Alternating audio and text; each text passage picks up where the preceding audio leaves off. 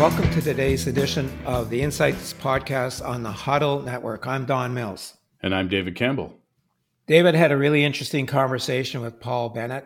He's a well-known commentator on public education issues, not only in our region, but across Canada. A bit of an expert, I would say, based on his background as a teacher and an administrator and a principal. Brings a lot of experience to the discussions, written 10 books. Most recent book is on the history of public education in Canada, which, takes us to where we are today, which is, a very important topic for economic reasons, if nothing else. We need to have well-educated kids coming out of our education system and prepared, especially for, the post-secondary phase of their education, and for those who don't go the post-secondary route, for colleges and trades training. So this is a conversation that those interested in education will, I think, get a lot out of. Yeah, so there's two sides to that, right? One is sort of the primary economic contribution of education, and I think you and Paul had a good conversation there. But the second side is, what's the product? So coming out of the education system, do we have the skilled and talented people we need to meet labor market demand across Atlantic Canada? But why don't you tell us a little bit about what you learned around the size of the economic contribution of the education sector in our region? Yeah, so Paul did a bunch of new research. I don't think this research has ever been made public. So late breaking news on the Insights Podcast. The sector for K to 12 education in our region is worth about $4.3 billion. That's a lot of money, and almost all of it stays in this region. So it's an important economic impact on Atlantic Canada. He also talked about the rising cost of education per student. Currently, it's about $14,000 per year per student. That starts to get close to the cost of a private education, doesn't it, David? And, I guess we need to expect more for that level of cost relative to what the private sector is producing. He also mentioned, and I didn't know this number, maybe you did, but there's a little over 240,000 students in the K to 12. So, a pretty sizable group of students. But the most important thing he mentioned, I think, was employment. In Atlantic Canada, we probably have something north of 25,000 teachers, people in the classroom. But, he gave the example of the Halifax School Board, which has 11,500 people working in the K to 12 sector. Of those, only about 4,400 are teachers. And so if that were to be the case across Atlantic Canada, and it may not be, but if that were to be the case, then the employment for the P to 12 is likely somewhere at least north of 50,000 people a year. But it also means it's a bit like an iceberg, right? It's a bit invisible. You see the people in the classroom, but for every one person in the classroom, there's at least one other working in the education field. And so I think those were very interesting pieces of data that he provided. Yeah, I suspect that broader list of employment includes school bus drivers and other related occupations. But it was kind of shocking when you mentioned that to me, that less than half of total employment in the sector are actual teachers. You've got administrators, you've got janitors, you've got food service workers, whatever. But to think about the fact that the teachers are only about half that. But the $14,000 per student, I think that's another sobering fact. And again, it comes back to what you said, over a 4-year high school education, those are kind of university level costs for that education. And are we getting high quality outcomes for that. I mean, one of the concerns, and I know you talked to Paul about it, is this idea of leveling down. In other words, you want 100% of graduates to have at least a basic set of skills, as opposed to allowing a small number to sort of succeed and soar above the crowd because they have particular skills or particular focus. So this is a challenge in public education in general. Is that the goal is to try and get as many people through the system and not leave anybody behind. But taking that approach sometimes means that some of the people that could have excelled, and I put 3 kids through the public education system here in New Brunswick, and I think all 3 of them probably could have done more in their education, have been pushed harder, but the system didn't allow them to do that. So I think that's a real concern. I know you and Paul talked about that. Well, he had at least some recommendation for dealing with this push for graduation, which I think Atlantic Canada in general has a high rate of graduation, which is the positive side, but the quality of those students coming out is the real question mark. The move to a no fail regime has pushed some people through who are not ready for the next phase of their lives, clearly. And you hear university administrators decry the quality coming into universities all the time. But he did suggest that there was a need for an independent assessment body set up to ensure that attainment is being realized for students. And I thought that was a pretty good idea.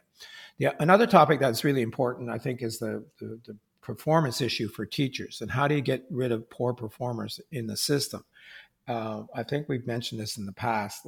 Not many people lose their jobs because they're not good at it. If you're a teacher, you're well protected by the union, and you get moved to school, but you don't lose your job.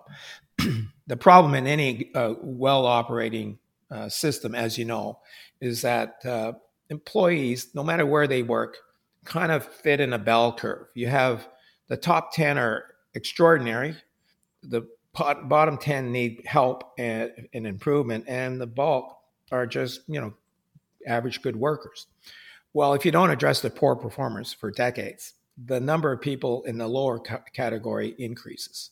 And my suspicions are that it's, the poor performers in teaching, it would be a lot greater than 10%, maybe as much as 20%. If you don't address the poor performers, either by helping them improve or moving them out of the system.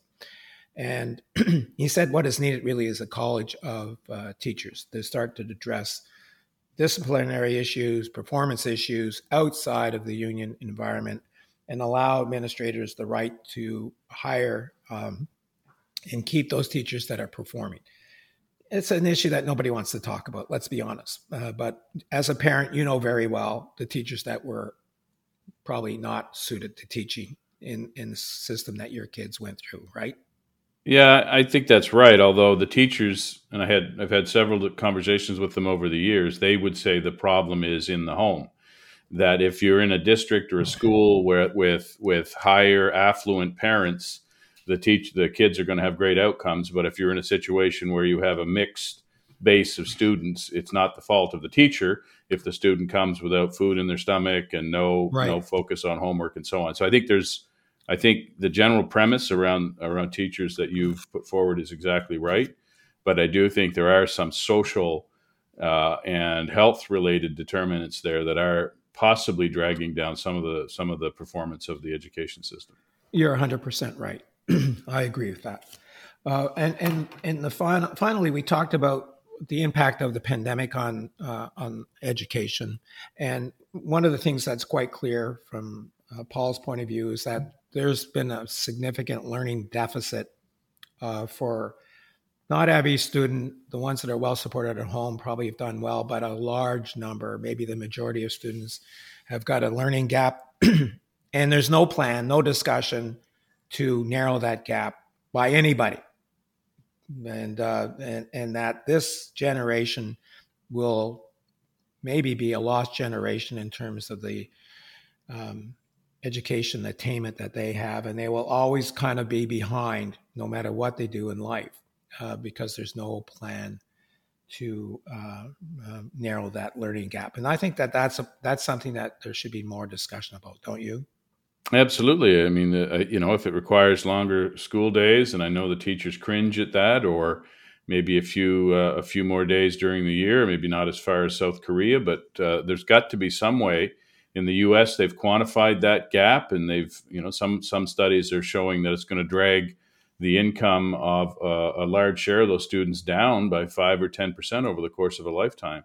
So these are huge impacts, and I think administrators and experts should be thinking about is there any way to rectify that now? And of course, it's hard to talk about it in the current situation because particularly here in New Brunswick, we've got schools shutting down every other day because of some sort of COVID outbreak. So it's still roiling along here in the region. But I think if Paul is correct and there's some sort of a fundamental learning gap as a result of COVID-19, I think we should be looking specifically at this generation and trying to find a way to redress that. And just as a personal anecdote, I have a grandson that is in grade 3.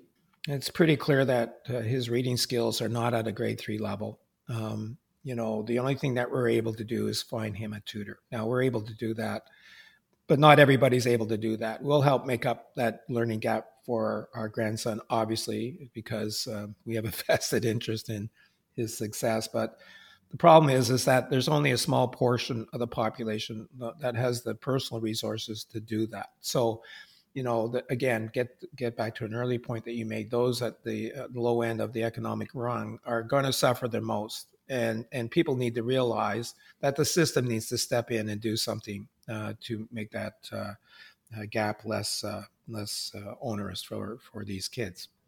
Anyway, that's a really good introduction to a very helpful and interesting conversation that we had with Paul Bennett. And here's that conversation.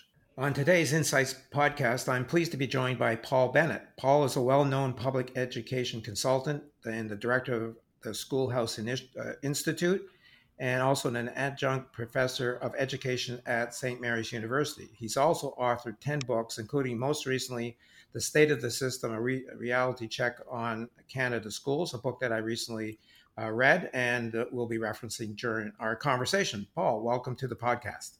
It's good to be with you. Thank you for the invitation to share some of my ideas on education.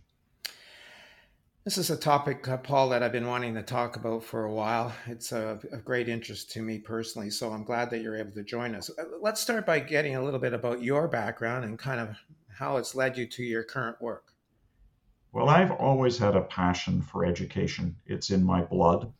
And from the time I was a student until heading schools and becoming a policy analyst and an author, I've always devoted a lot of my time to improving public education, whatever I've done. So going back over, say, 4 decades in 3 different provinces, I've held virtually every role you can have in education, from classroom teacher to department head, to curriculum chair, to vice principal, to headmaster, to board member, chair of a budget committee on the 4th largest school board in Ontario.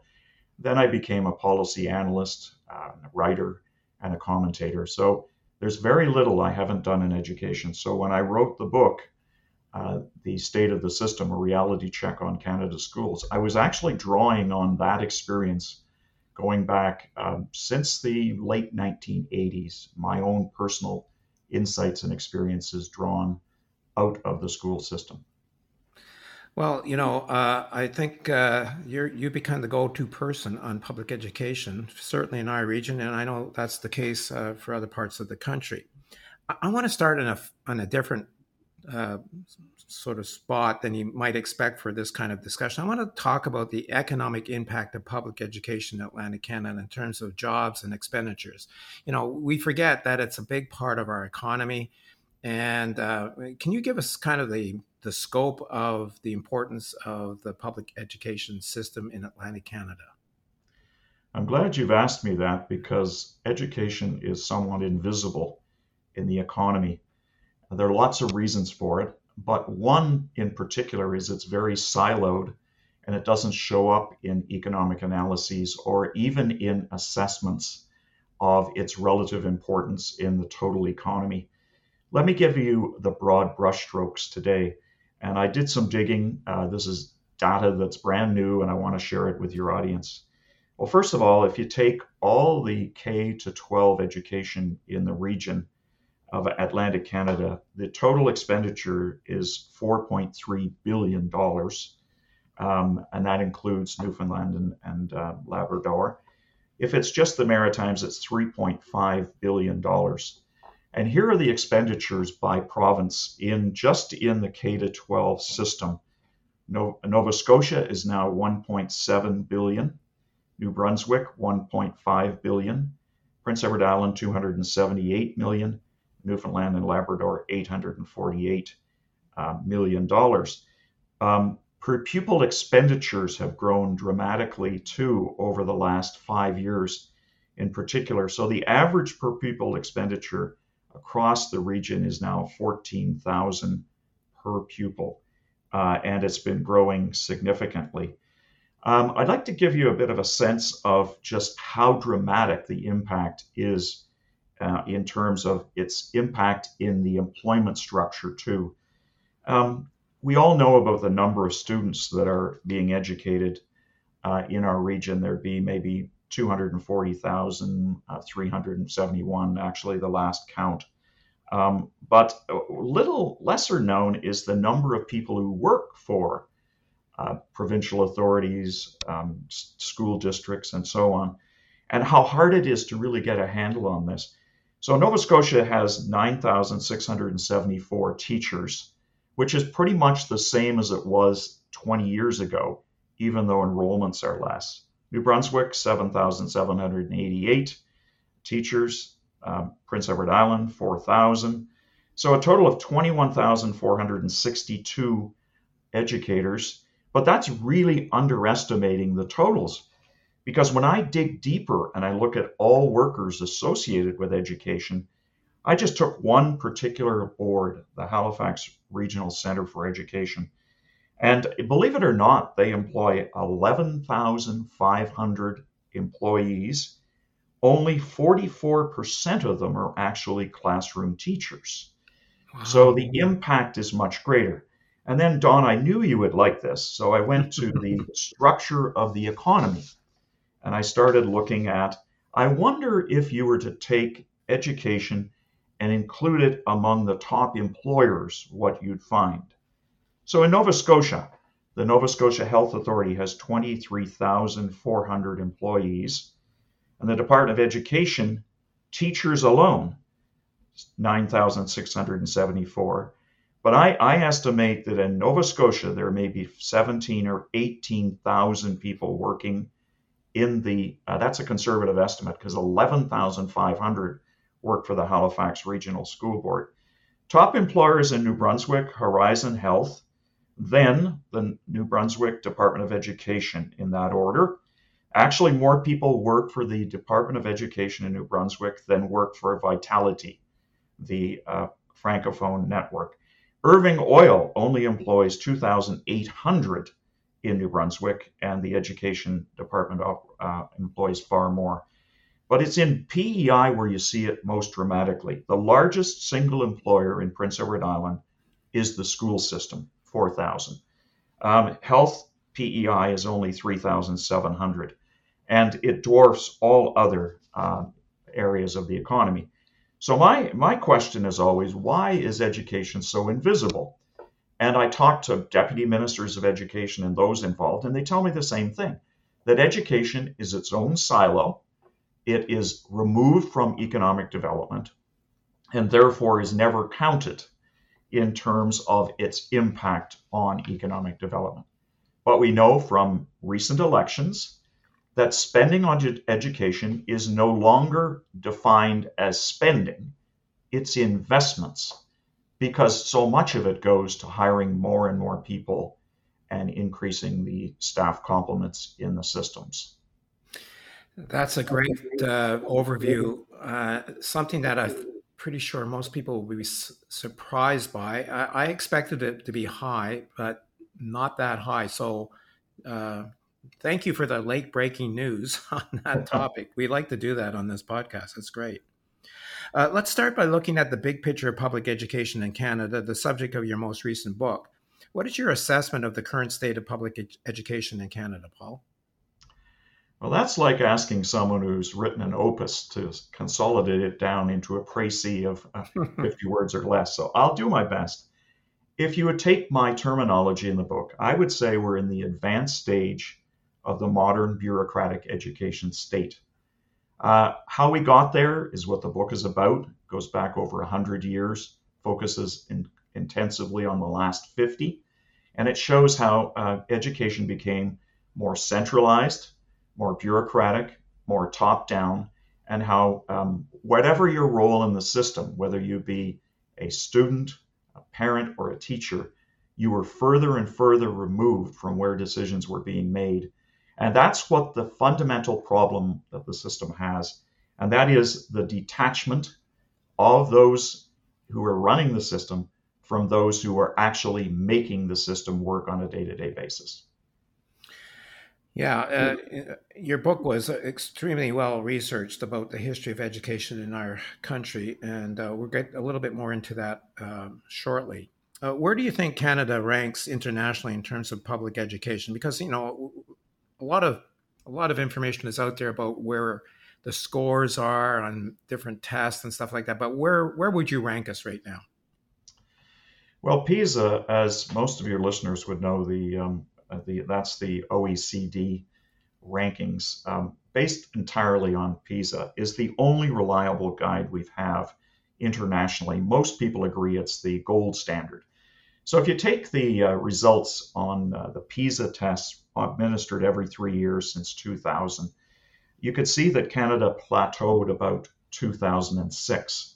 We did reasonably well when the PISA tests were first instituted.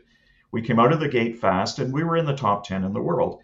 But since 2006, more countries have been admitted to the OECD testing, and the Asian countries have taken over, and we plateaued since 2006. Contrary to what is out there in the public domain, Finland has tapered off more than Canada and is no longer considered the top educational jurisdiction in the world. It's actually most likely Estonia or Singapore or places in China that have the top ranked education systems. So Canada's plateaued, and in two ways it's plateaued. We have fewer students who are achieving the highest levels in mathematics and in literacy. They're not quite as effective. And we have, I would say, our lowest common denominator is much worse than it was. Having said that, we've improved in two areas in relation to other countries. And first of all, I would say the equity gap is less in Canada. That is, the top students and the weakest students are closer. But the entire band is dropped. So that's not exactly an achievement that we should be trumpeting. And I would say the second thing is our graduation rates have gone through the ceiling. There's lots of reasons for this, but wherever there's an assessment of the highest graduation rates and the highest percentage that go to universities and colleges, we'll come out on top. But of course, my analysis is it's been made so easy to get those credentials and to move to the next that it's no question every provincial authority I've studied has made a priority to boost graduation rates. And what they learn is satisfaction levels among parents, business, and the community rise as soon as you see that everyone is doing better academically. So there's a little bit of an insidiousness to this. And so I don't put too much stock in those rankings which say that we're leading in post-secondary education. Yeah, that's, in fact, your book talks about the movement towards the no-fail policy. Again, we'll talk about that in a second as probably contributing to that. What do you see as the most important issues that need to be addressed to improve the quality of public education in Canada? I think we need to face squarely what I've termed the big disconnect, and that is growing numbers of graduates, rising attainment levels. That is, that people are getting more diplomas, more certificates than ever before. but there's a widening gap between their achievement levels. We are not good at assessing whether their achievement is maintained or attained through genuine achievement, or whether it's just rewarding them for attending or social promotion. I was surprised when I gave a talk in Prince Edward Island that how strongly held the view was that they wanted to bring an end to social promotion. I was delighted to hear that because we don't hear enough of that in other provinces. Yeah, but, it's a topic of concern to me as well. It's just too easy not to learn right now in many cases.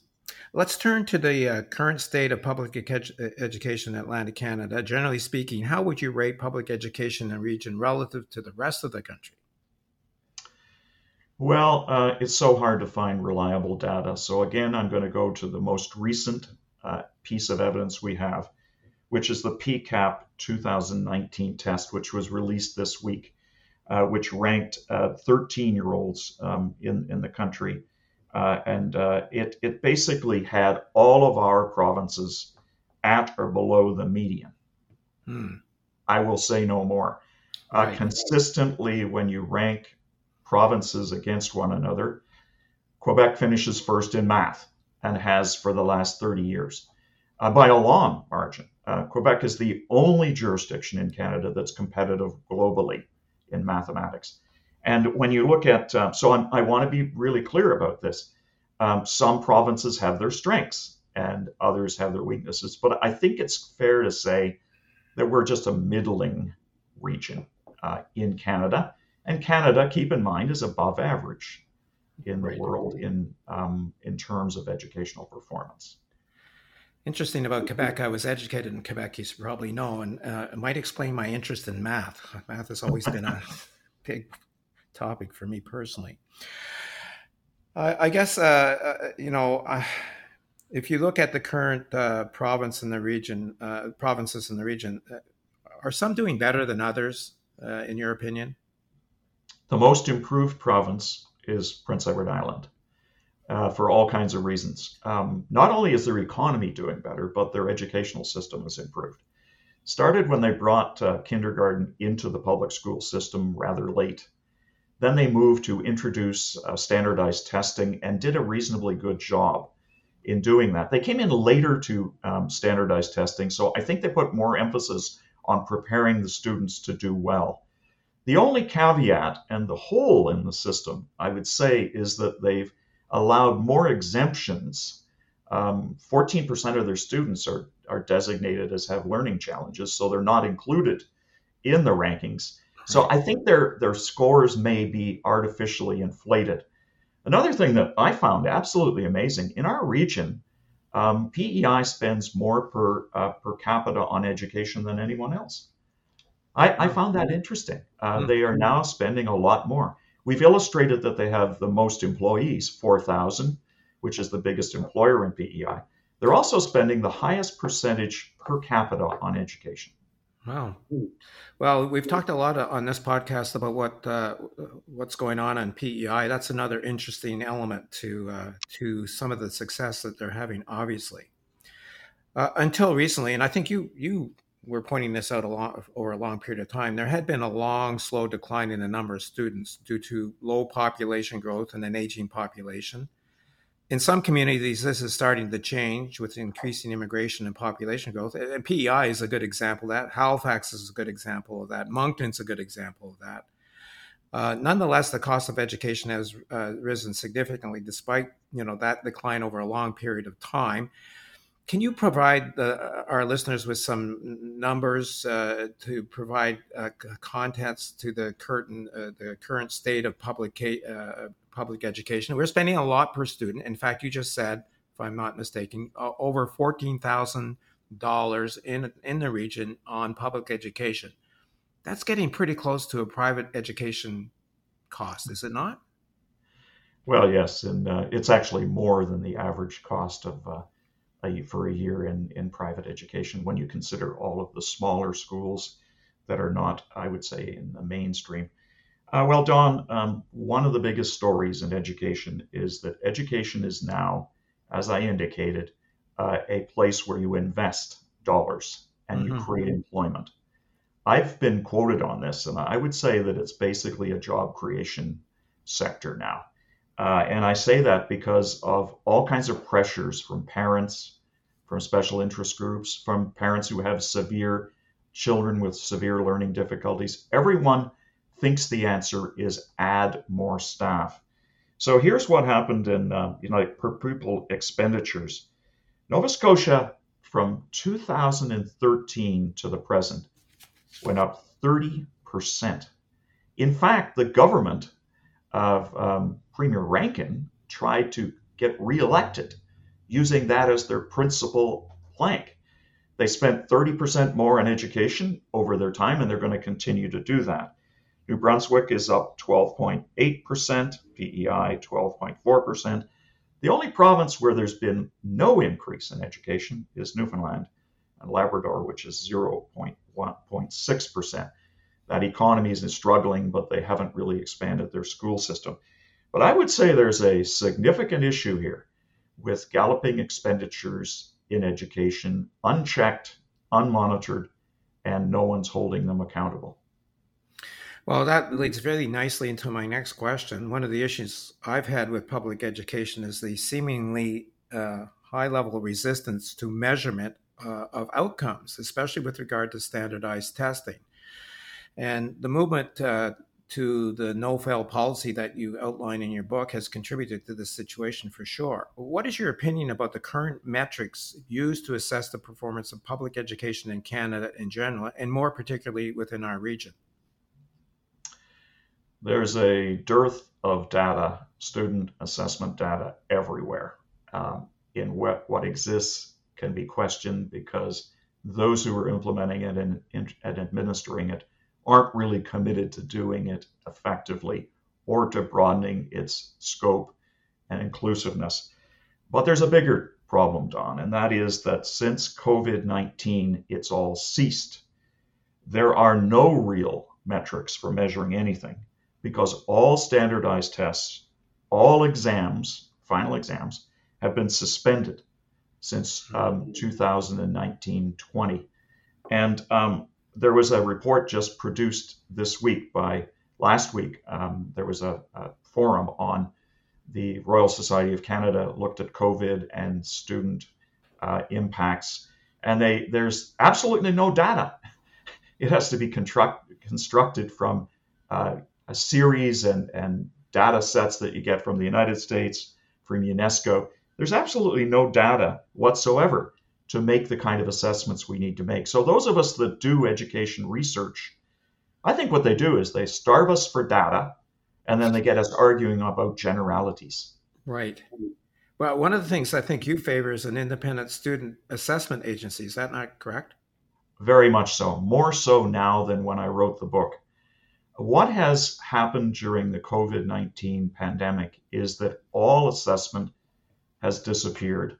There's no commitment to restarting it because they know full well that the results are going to be abysmal and everyone's going to look bad. And when CMEC, the Council of Ministers of Education, conducts research, they don't do it to make themselves look bad. Right. That's the last thing they want. So there is no incentive to reinstitute any assessments.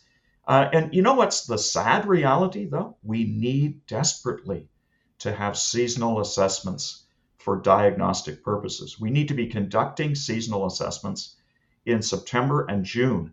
How are we going to remediate and respond to the learning loss if we haven't any idea of how far behind the students are? I really think we need an independent testing agency. I believe it should be regional.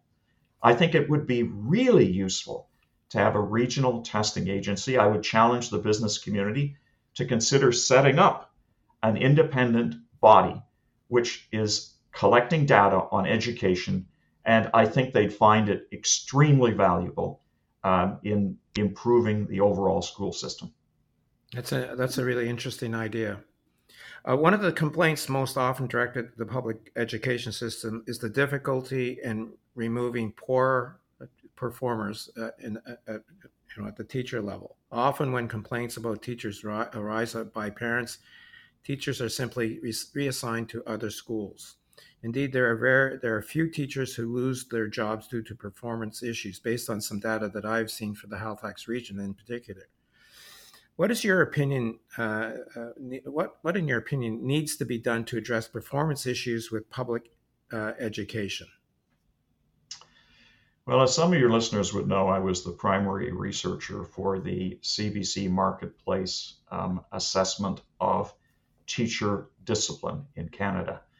I took a lot of heat and I've got a lot of scars as a result of taking on teacher discipline in our country, let alone our region. But a lot of it is clearly misunderstood. I'm a big advocate of self-governance and professional standards. I really don't understand why teachers as professionals don't take it as an opportunity to enhance their professional standards, to become a fully self-governing profession, and to get the kind of recognition in many ways they deserve.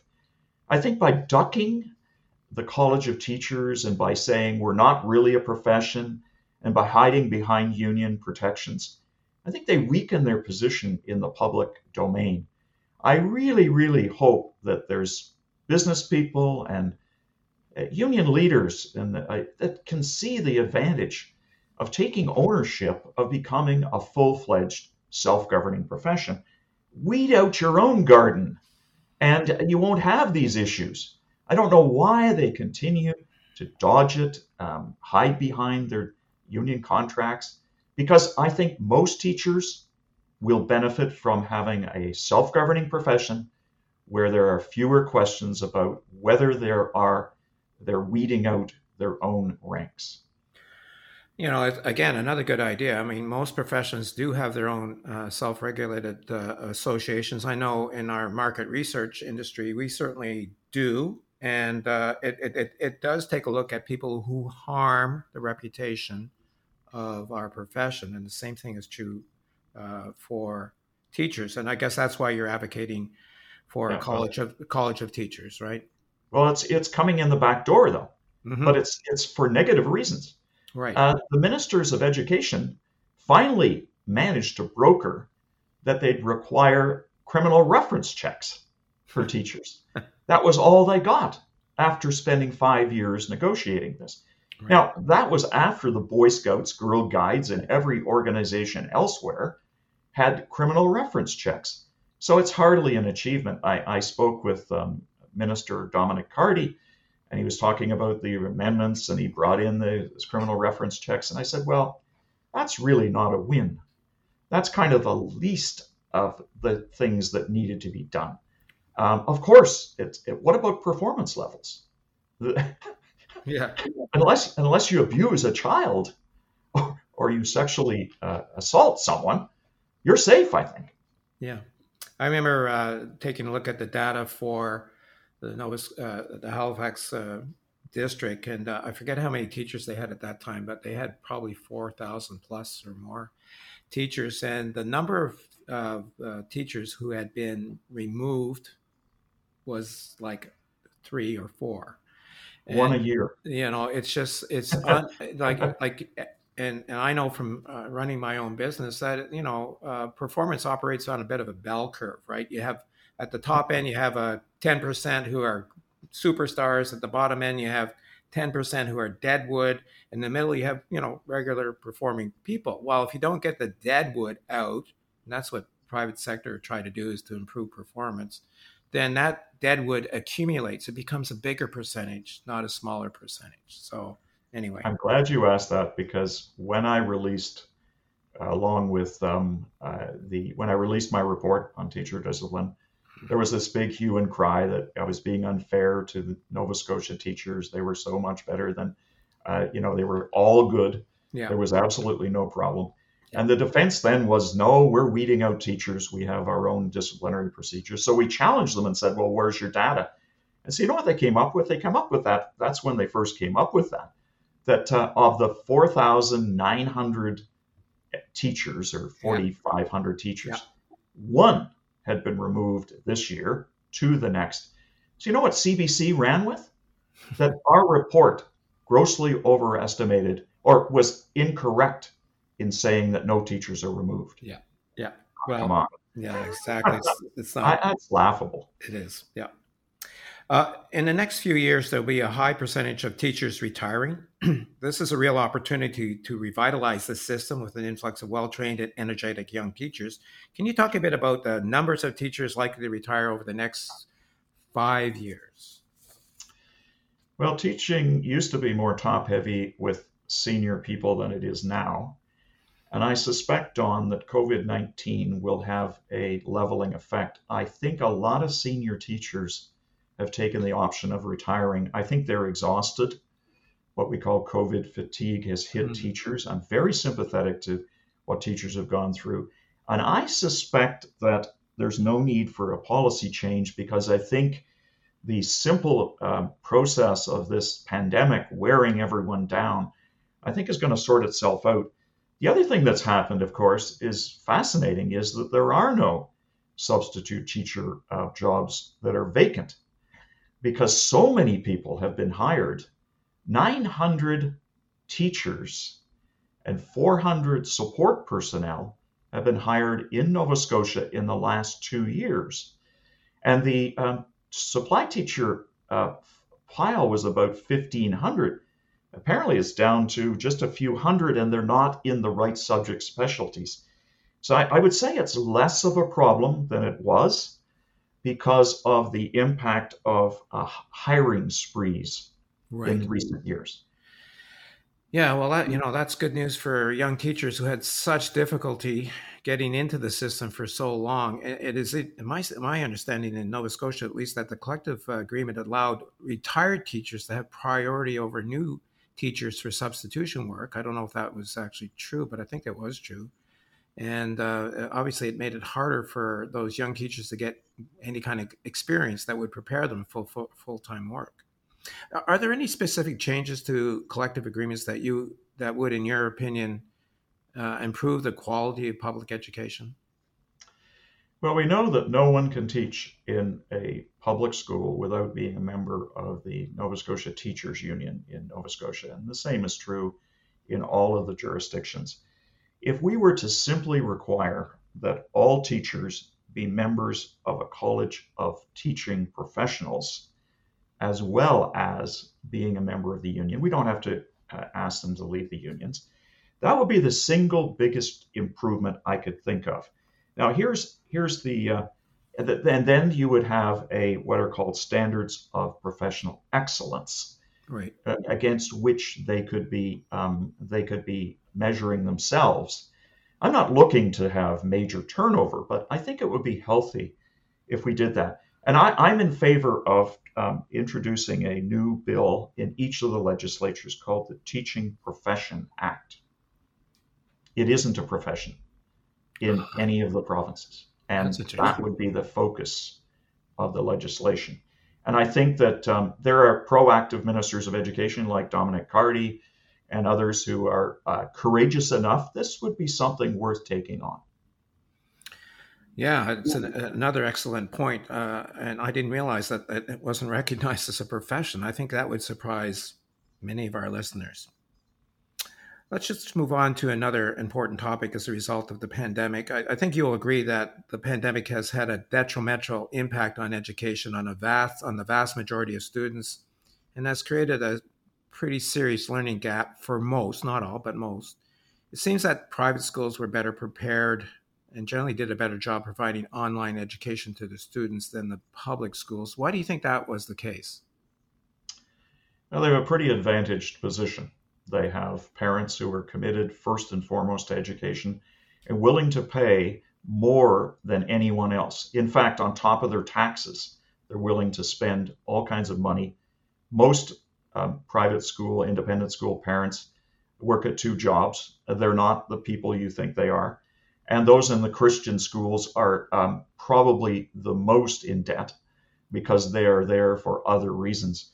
So people choose those schools. So the students themselves understand why they're there. It's to do well and to perform well. So, for example, this is what happened during COVID. Within 48 hours of the shutdowns, all of those schools in our region that were private and independent had immediately decided they were going to go to video conferencing, and they were going to get started as soon as possible on video conference lessons, synchronous learning. Now, it took the school boards and school districts in the public domain 3 weeks to get organized, and they had a battle royal trying to convince their teachers that video conferencing was something that they should embrace, and instead they just gave homework, project work, and they deferred and delayed and hummed and hawed, and they never really implemented video conferencing.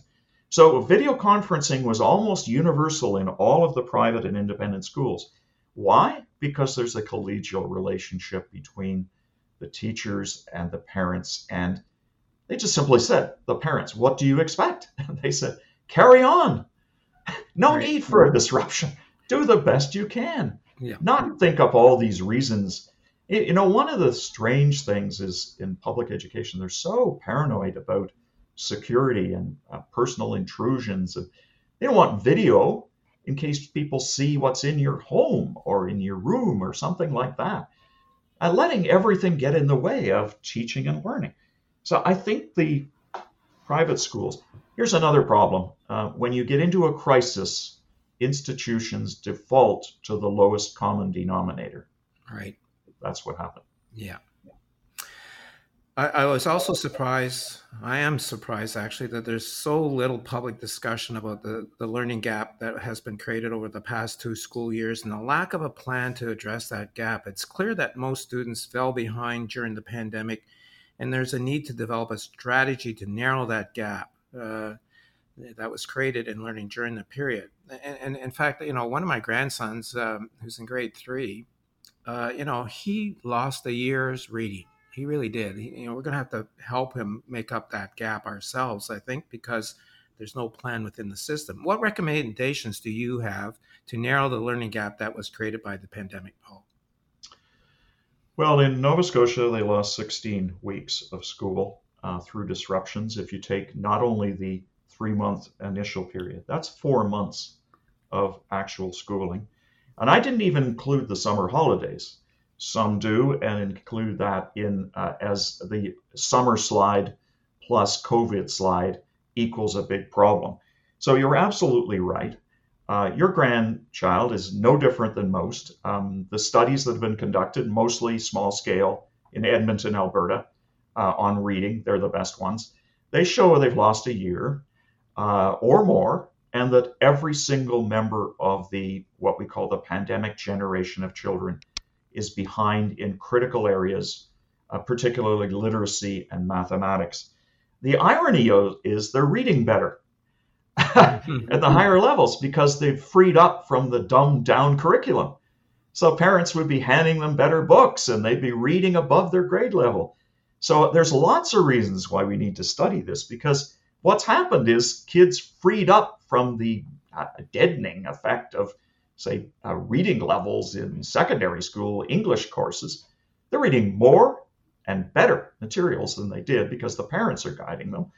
So there's lots of reasons why education wants to actually hide what's really happened, because there are areas where students have actually improved.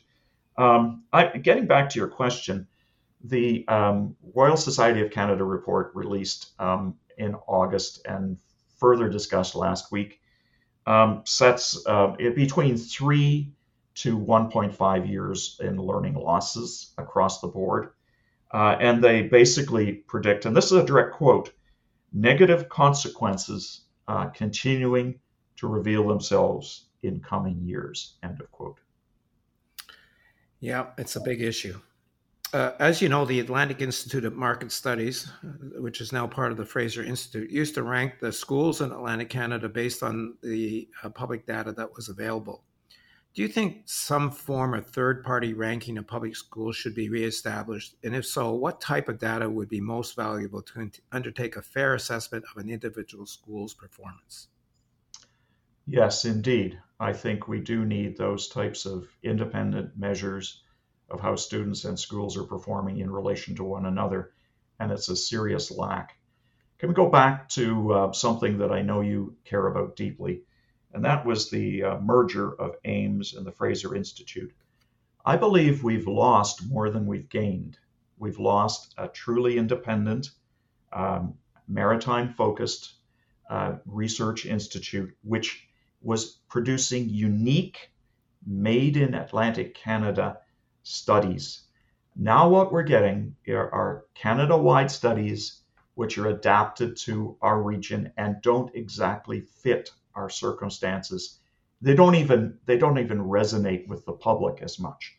So put me down as someone that's one of those who is still haven't recovered from the loss of Ames.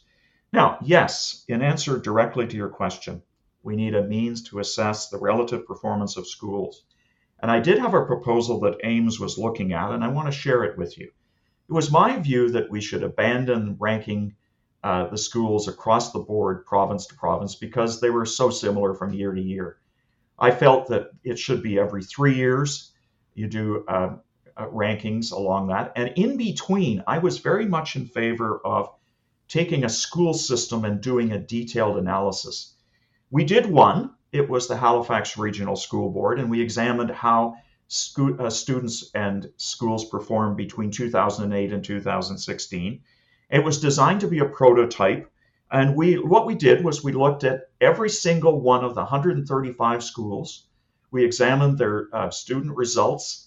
We used a socioeconomic basis, and we evaluated how they were performing in relation to their socioeconomic status. And what we discovered was household income is a reasonable measure to use, and there's no reason why we couldn't have done more detailed studies.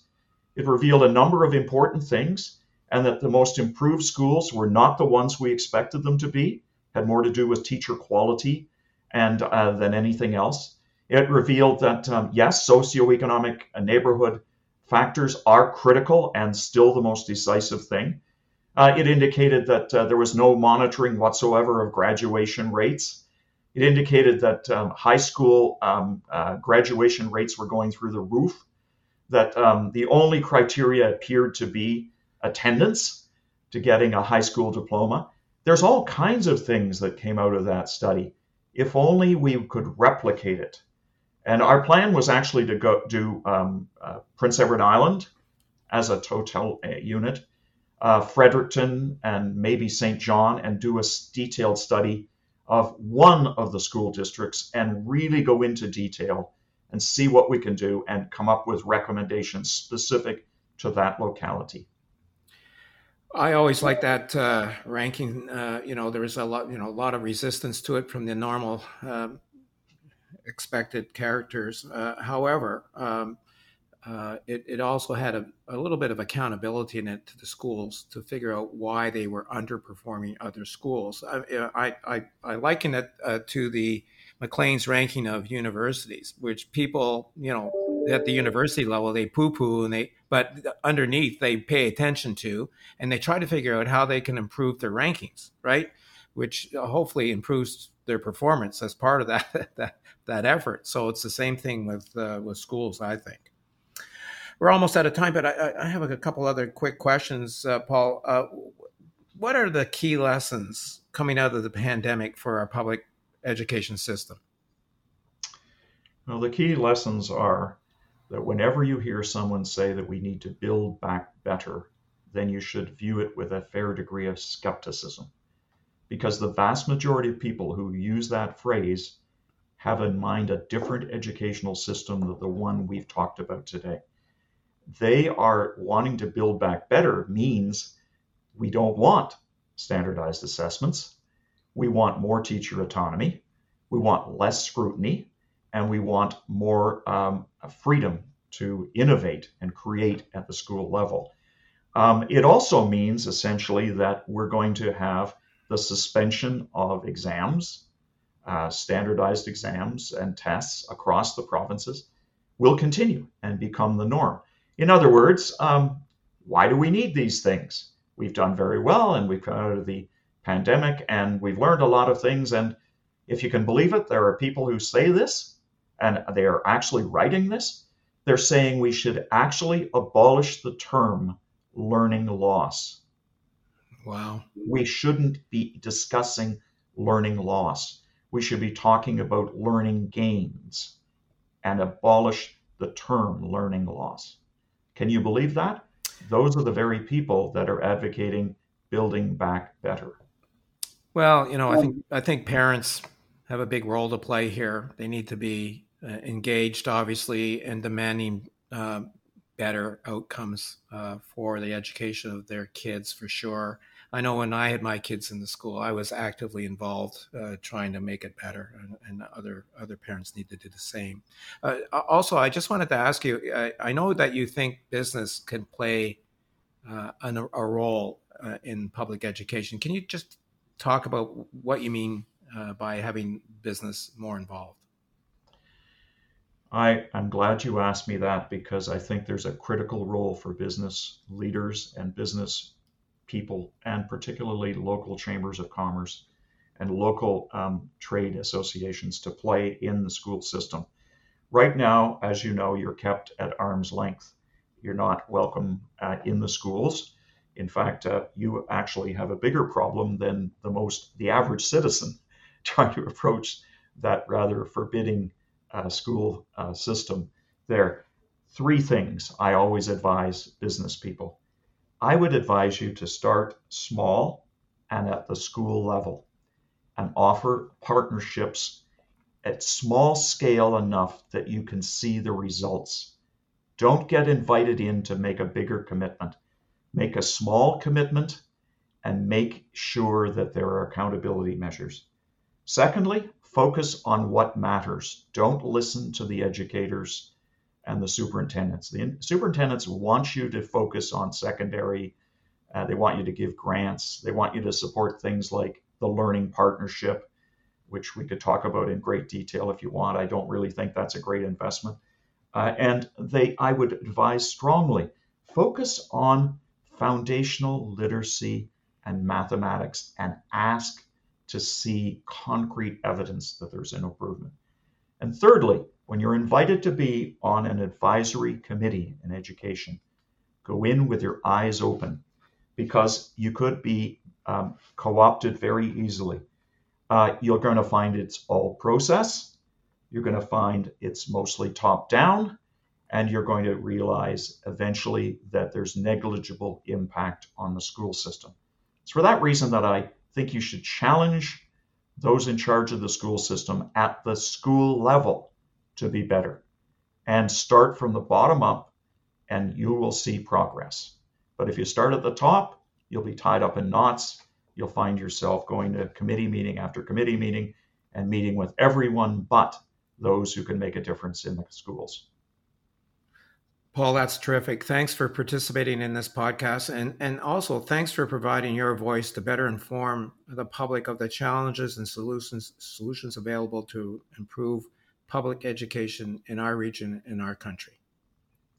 Thank you so much for the opportunity. I've enjoyed it. You've got a great series going. I'm enjoying the episodes. Thanks again, Paul.